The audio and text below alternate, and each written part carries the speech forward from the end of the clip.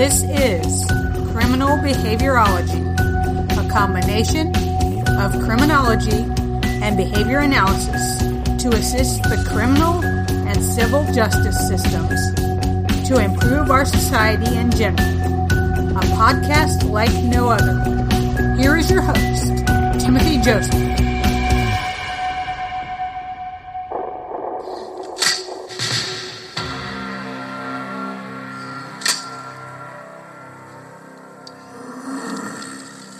It's empty, Captain. We saw the bullets come out. Let's see what he does. Let's see what Bub does in this situation.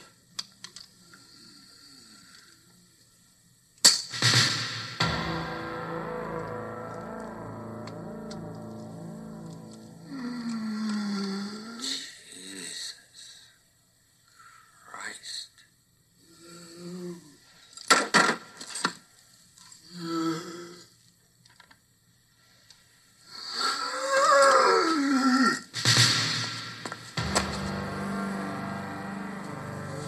What are we supposed to do? Teach him tricks? What the few people? They're dead! They're dead, and you want to teach them tricks? They have to be rewarded, Captain. Why else will they do what we want them to do? I don't want them to do anything but drop over! Yes, well, apparently they're not inclined to do that for you, Captain. Is this your progress? Is this the shit that's supposed to knock our socks off? It's the beginning, yes. It's the bare beginning of social behavior. Civilized behavior. Civil behavior is what distinguishes us from the lower forms. It's what enables us to communicate. To go about things in an orderly fashion without attacking each other like beasts in the wild. Civility must be rewarded, Captain. If it isn't rewarded, then there's no use for it. There's just no use for it at all.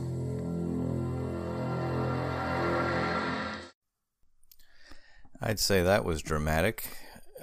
This is your host, Timothy Joseph, for Criminal Behaviorology, and you just heard a small segment from the 1985 George Romero film Day of the Dead. Apparently it's been remade, I believe, since, but this was the one I remember watching, and a rather entertaining picture about zombies having taken over the world, and of course a mad scientist who's really a behavioral scientist trying to find a way to make them behave. And that little segment, you saw some of the controversies that you could imagine would result from such a mission. If you haven't seen the film, maybe you should check it out sometime. The reason I'm playing it for you is something I came across, and maybe you think this is a bit of a silly subject matter, but I think it makes the point, actually, if you get past the supernatural elements of it and just let your imagination stretch a little bit. We are approaching the Halloween season. We're in the Halloween season, so we're headed toward the day itself, and I happened to come across something from the AubreyDaniels.com website. Aubrey Daniels, if you don't know him, look up some of his work, important work with behavior analysis and organizations, some of those areas. Very interesting stuff, very pertinent stuff for working with organizations and organization behavior management in today's time period. There was an article, I guess you could say they're blogs now, on the AubreyDaniels.com by Kenan Andy Lattal, Lattal. He's from West Virginia University, and the title was How to Shape a Zombie. How to Shape a Zombie. About Dr. Lattal, Dr. Littell is a Centennial Professor of Psychology at West Virginia University. He received his Ph.D. degree in Experimental and Clinical Psychology from the University of Alabama, joining West Virginia University faculty in 1972. He's authored 140 research articles and chapters on conceptual, experimental, and applied topics in behavior analysis, and edited 7 books and journal special issues, including the American Psychological Association's Memorial Tribute to B.F. Skinner. He has mentored 40 doctoral students and has served as coordinator of West Virginia University's Behavior Analysis Program from 1982 to 2012. So he wrote How to Shape a Zombie in about 2014. And I went ahead and asked him to be a guest, but he is staying in Japan right now, so the hours time difference would not make for a very good interview. But he was nice enough to write back with some email questions that I had about this particular post, and I'm going to go through it, and then I'm going to read Dr. Littell's responses to my email questions. This is How to Shape a Zombie.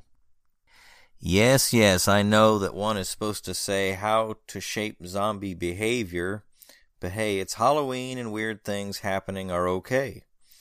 And what could be weirder than thinking about how to shape the behavior, see, got it right, of a zombie? Where to start? First, you need a zombie. You have 2 choices. Catch one coming to your house disguised as a trick-or-treater. They often do that at this time of year, but don't be fooled and mistakenly grab a human disguised as a zombie in a botched discrimination reversal failure. Or go to where there is reputedly the largest zombie population on Earth, Haiti. Either way, you'll need to refer to the latest version of, this is an actual source here, Guidelines for the Housing and Care of Zombies, Gould, 1833, which will tell you how to keep your zombie healthy, does it really matter, and happy. Where you keep your zombie is your business, but I wouldn't keep it upstairs, especially at night. Next, you'll need a place to work with your zombie. I recommend some place from which you can escape quickly if things get dicey, as they often do with zombies, as we've seen in zombie movies. I also recommend taking a few lessons in rapid hand and arm movement. Otherwise, you may not only lose a finger, you may find yourself on the wrong side of somebody. Did I say that? Elsa's zombie shaping experiment. End up on the wrong side of somebody else's zombie shaping experiment. You'll also have to find a reinforcer. Zombies, as is well known, strongly prefer human brains. Brains! Don't even think about using human brains as the reinforcer. And the truth of the matter is, zombies are really pretty stupid. Pardon the labeling and the mentalism, and can be easily fooled. I recommend substituting roadkill, but wear rubber gloves and a mask for obvious reasons. Skinner, 1953, observed that in shaping, through a series of successive approximations, one brings a response existing in some form of the organism's repertoire to the terminal, probably a bad word to use around a zombie, form. So we'll need to select a response for shaping. Applying to the living dead the same principles that applies to living humans in applied settings, it is desirable to study a response with some social relevance. And that, of course, refers to Bear, Wolf, and Risley, 1968. Zombies don't do much, and what they do slowly. One thing they do, especially at night, is wander around aimlessly and eat people's brains. It would be a benefit to society if zombies don't eat the brains of people. Well, at least most people. Thereby not only disrupting families and society, but also creating more zombies. One potential way of at least slowing the pace of zombie growth, then, might be to stop zombies from wandering around aimlessly. Or not so aimlessly as well. To do so, we could shape staying in one place, sitting. Indeed, this could be the beginning of a whole campaign to control zombies. Maybe with the slogan, quote, "Keep them in their seats and off our streets," unquote. Right. With reinforcer in hand and target response selected, let the fun begin. At least for you. But not, of course, for the zombie. Need I remind you that they have no life. Navigate your zombie. Carefully watch those fingers to the workspace. It is highly unlikely it will sit at first, which is good news because this is what you want to teach the zombie to do. Don't let it mindlessly, again excuse the mentalism, but with zombies it probably is true, wander off so that you lose all control. Realize it does no good to instruct your zombie to sit. Their behavior is notoriously unresponsive to human verbal commands. Besides, most probably don't speak English anyway. So just start shaping.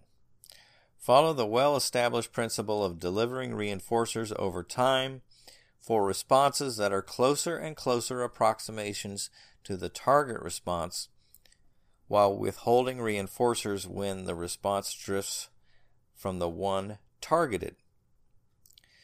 Just like the children's game of "you're getting warmer, colder," except substitute zombie for child and roadkill or its withholding for warmer, colder.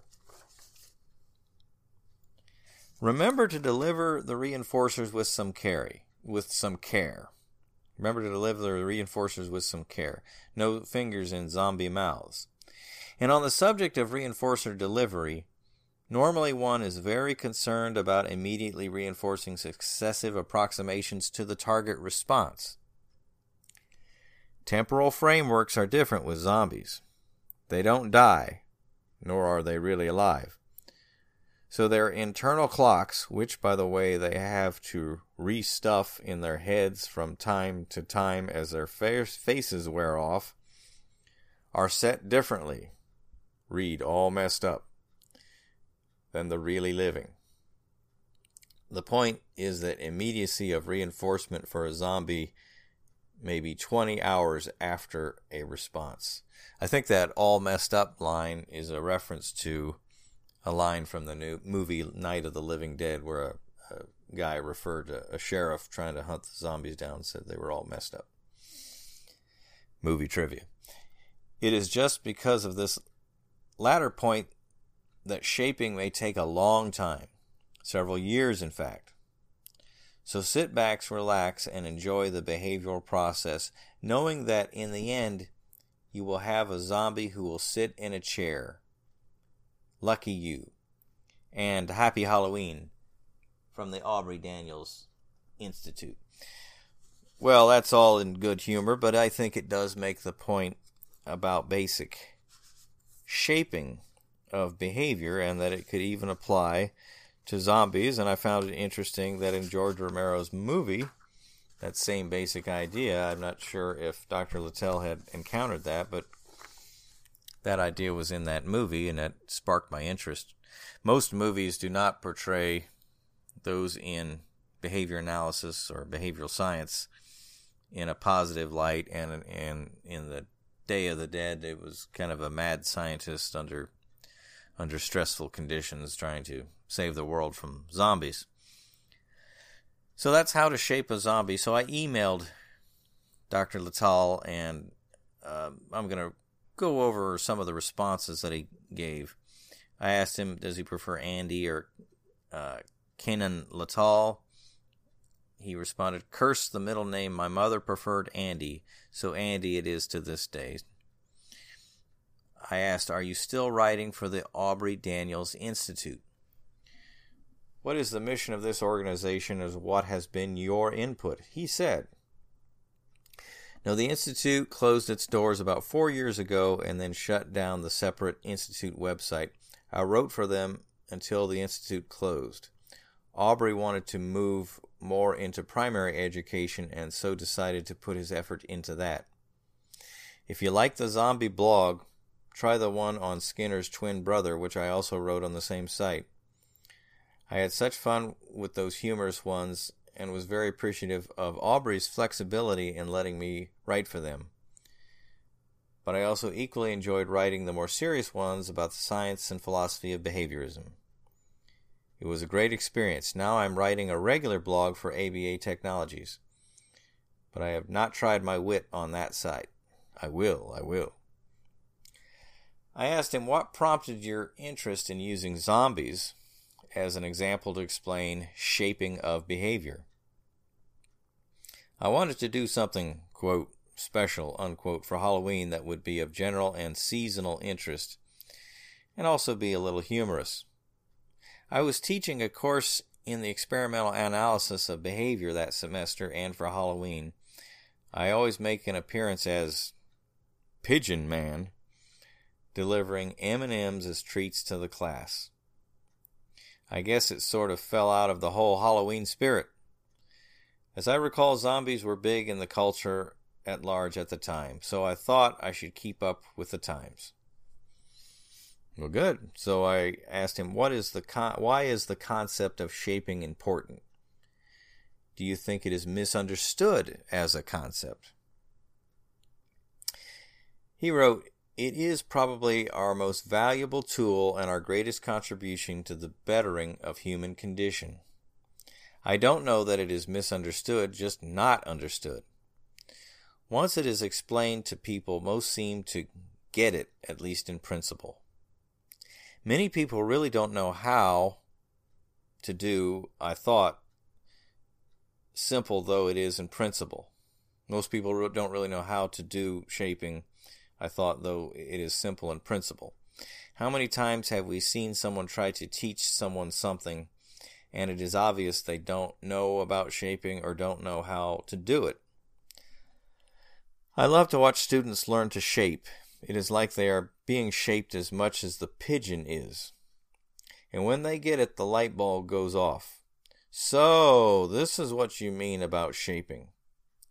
If I could give every new person encountering behavior analysis for the first time the opportunity to shape a pigeon's key peck, I would be a happy man, and they would be better behavior analysts for the experience."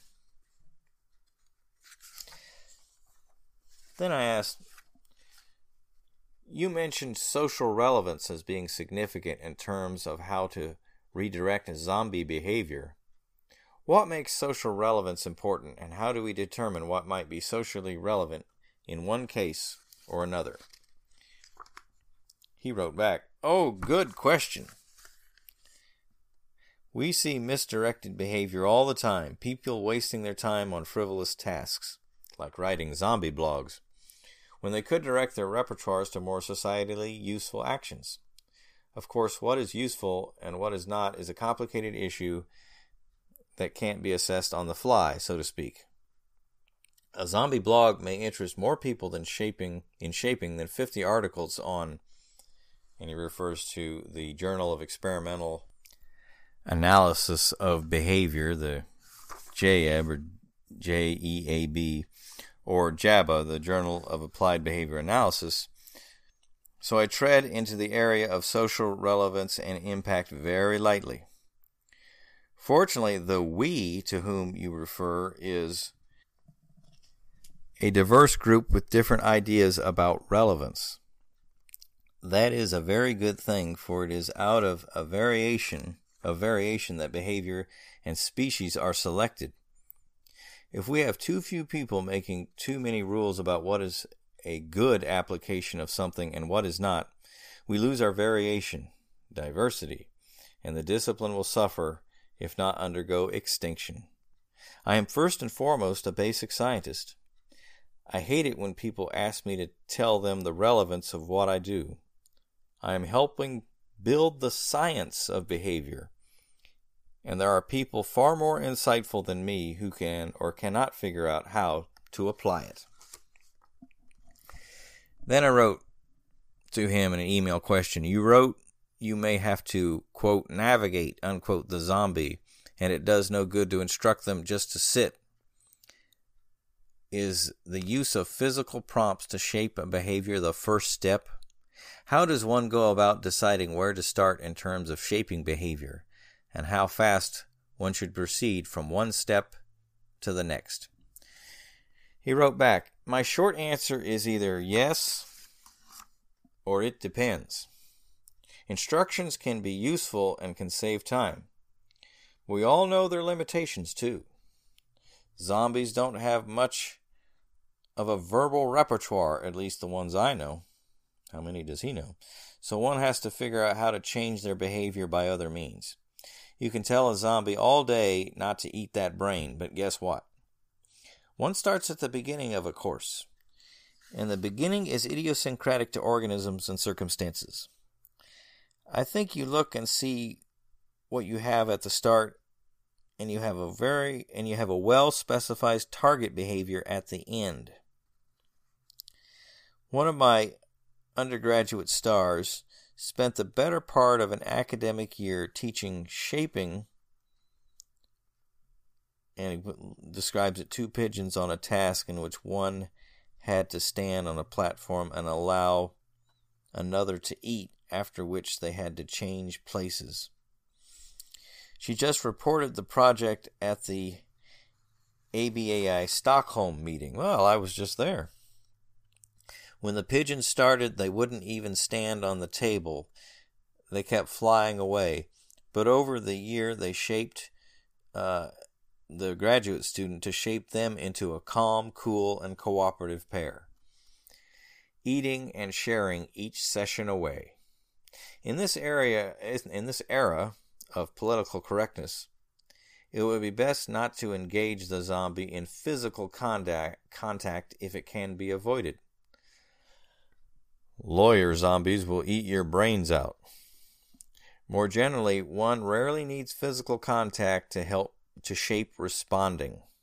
In my experience, at least with pigeons, if physical contact helps and it gets the behavior going and it is within ethical guidelines, go for it. I asked, what is the significance of temporal frameworks in shaping?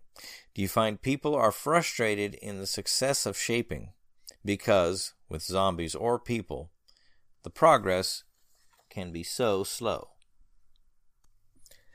So his answer to that question was, when my students tell me they are having trouble shaping their zombie, and it is because a zombie has no brain and can't learn, I either remind them of Skinner's dictum that the subject is always right, or I demean them by telling them it is a poor shaper who blames the zombie.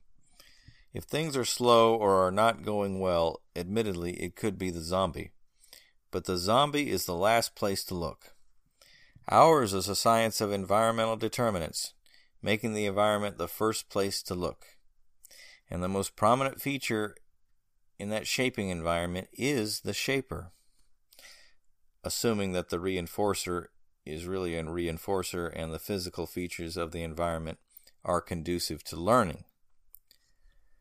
The shapee, that would be the zombie, does exactly what the shaper is asking. So if things aren't going well, start doing things differently.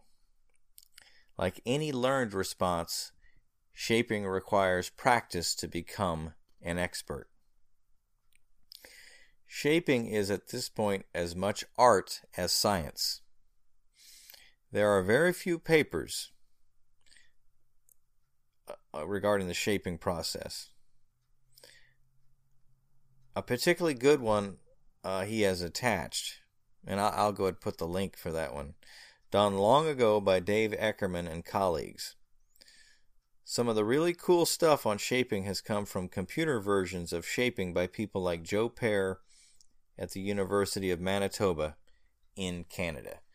So that last sentiment, he's pretty much describing how you could say the customer is always right, or it's not the student, it is the teacher. It is the environmental contingencies that we're putting in place that are making the difference. So just to blame the subject, if you can use that term, or the zombie, or whatever you're trying to shape, does us no good.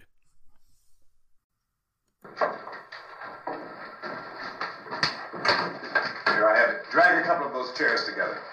There's a socket over here.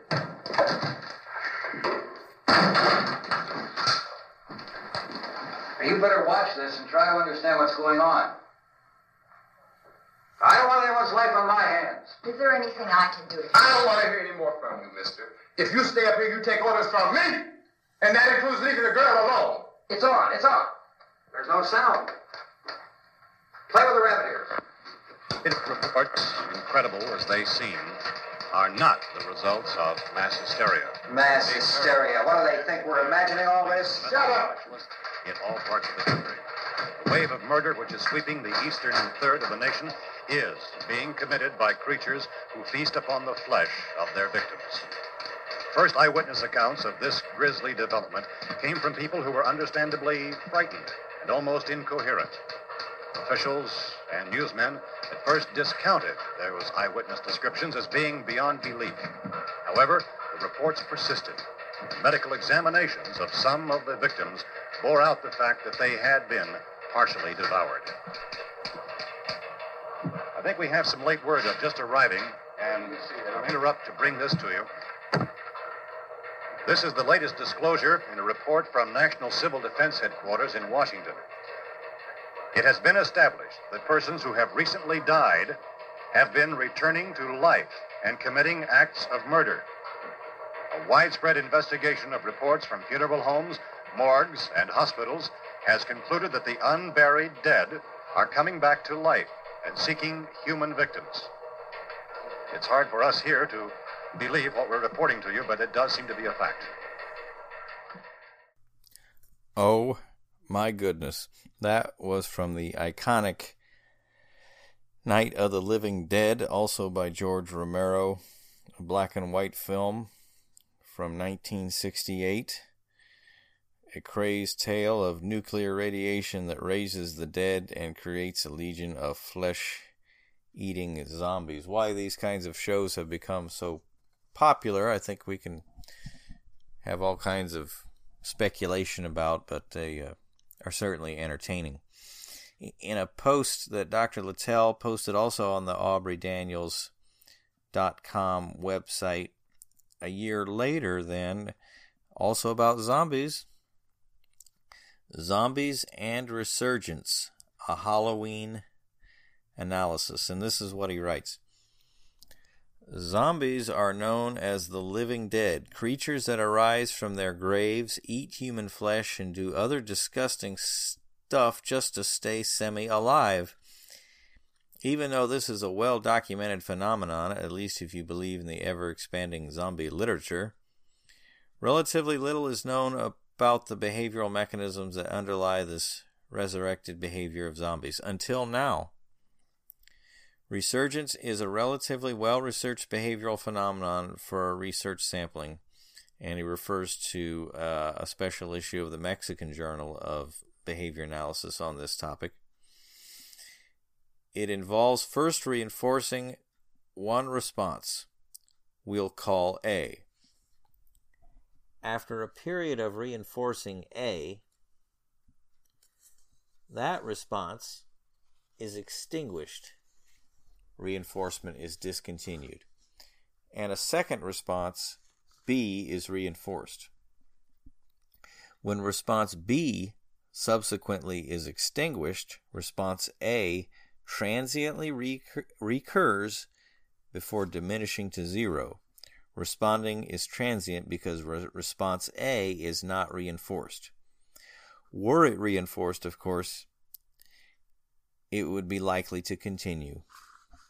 The recurrence of response A defines resurgence. And by the way, I think resurgence is an appropriate term and concept to talk about when discussing zombies. My own thoughts.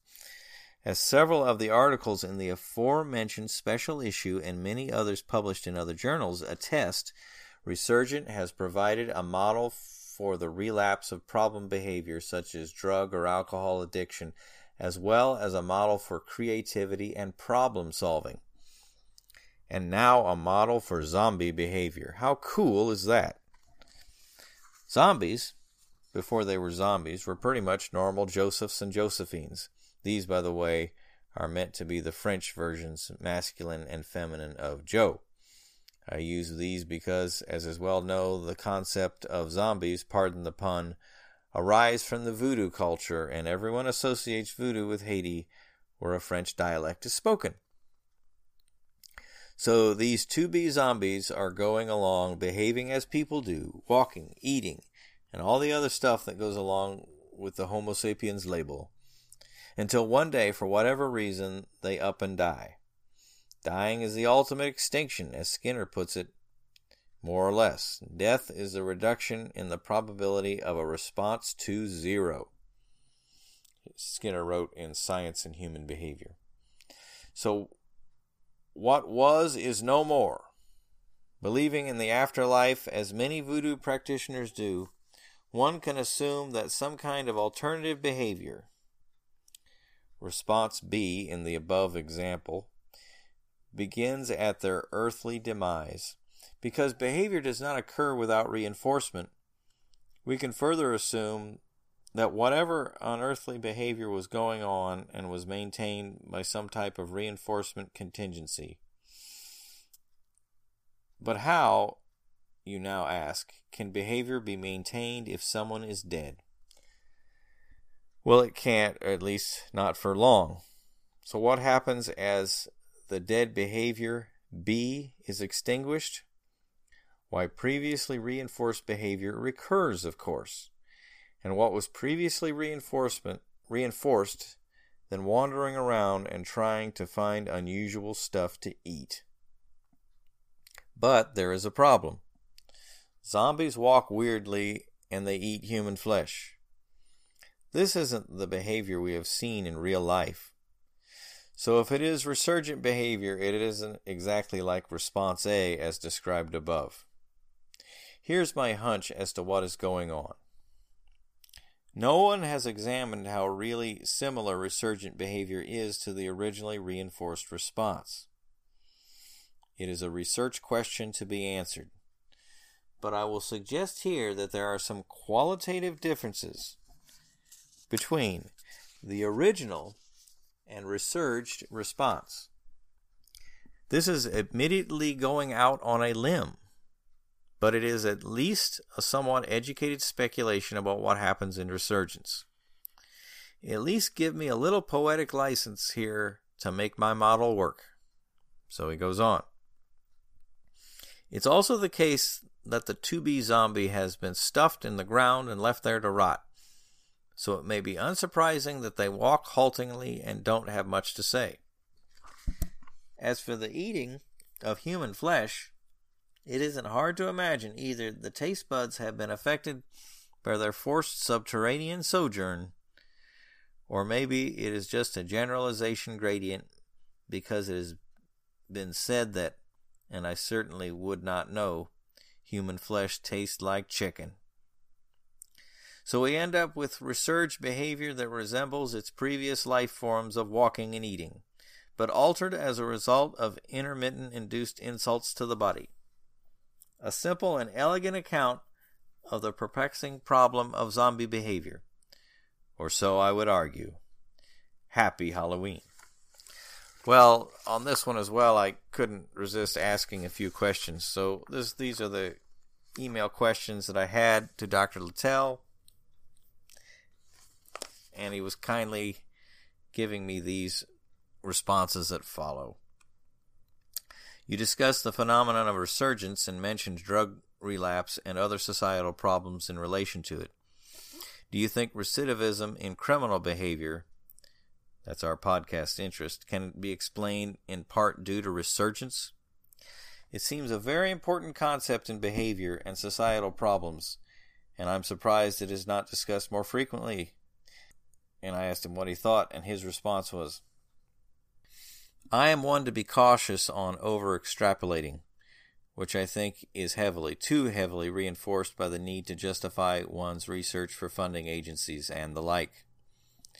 Resurgence seems related to the problems you identify, but obviously they don't reduce down to resurgence alone. The basic research gives some ideas as to where practitioners might look to identify processes and controlling variables of behavior issues. But basic research is basic research. It is not the great guru sitting on the mountaintop spouting off the nature of being or whatever. Resurgence is not an explanation. It is, at best, a behavioral process that itself is explained by various kinds of functional relations between present and past behavior.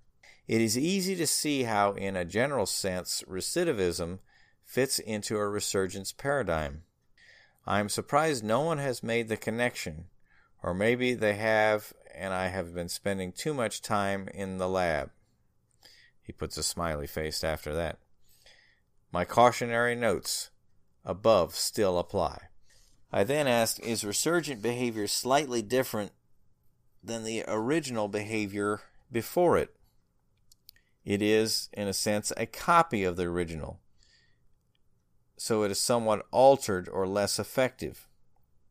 Would that be a good description?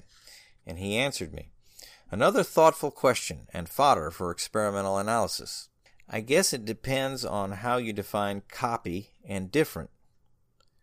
How's that for a hedge? To my knowledge, this question has not been addressed directly. There is some research showing that the amount of resurgence varies as a function of how similar the resurgence test stimulus is to the stimulus under which the target response was originally trained. An interesting experiment would be to train a target response as, say, the center of 5 response keys, and then during the subsequent resurgence test look to see if the pigeon pecks only the target key or also the other keys. I use pigeons because they are the population with which I am most familiar. In fact, any population could be used for a similar test, of course. I asked, in what ways can resurgent behavior be positive, such as in creativity and problem solving, as you mentioned in the post? It is interesting that most of the applications of resurgence have been to problem behavior, when in fact at least as much potential lies on the positive side.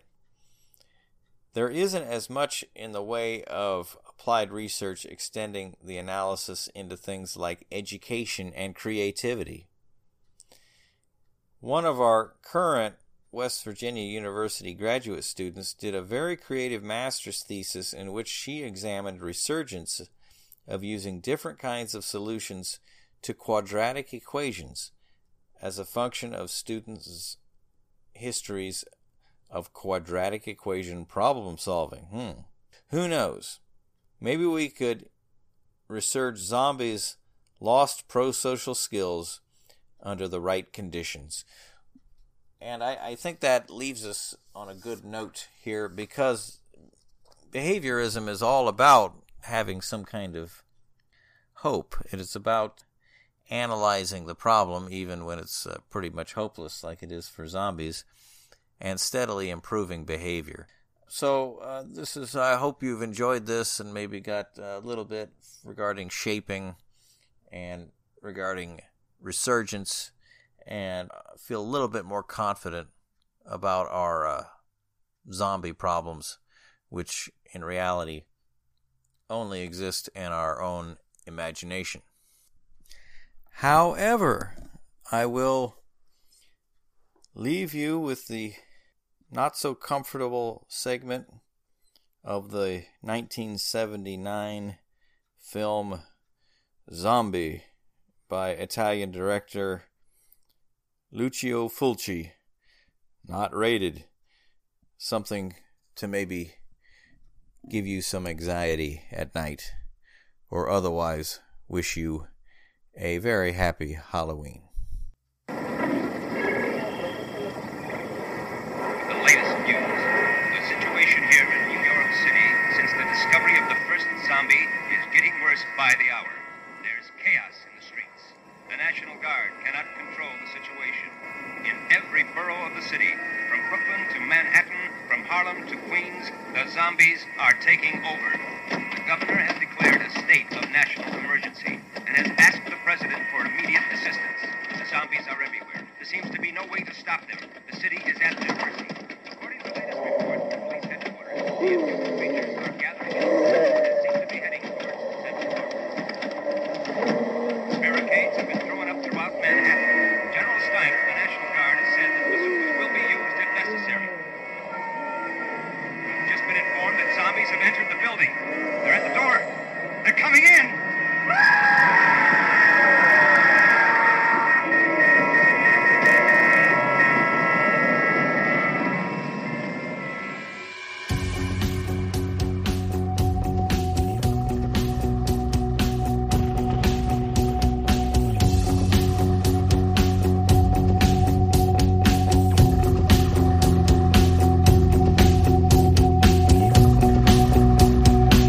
This has been Criminal Behaviorology. Check us out on Podomatic.com or Anchor.fm for this podcast, as well as our Facebook page and other social media sites.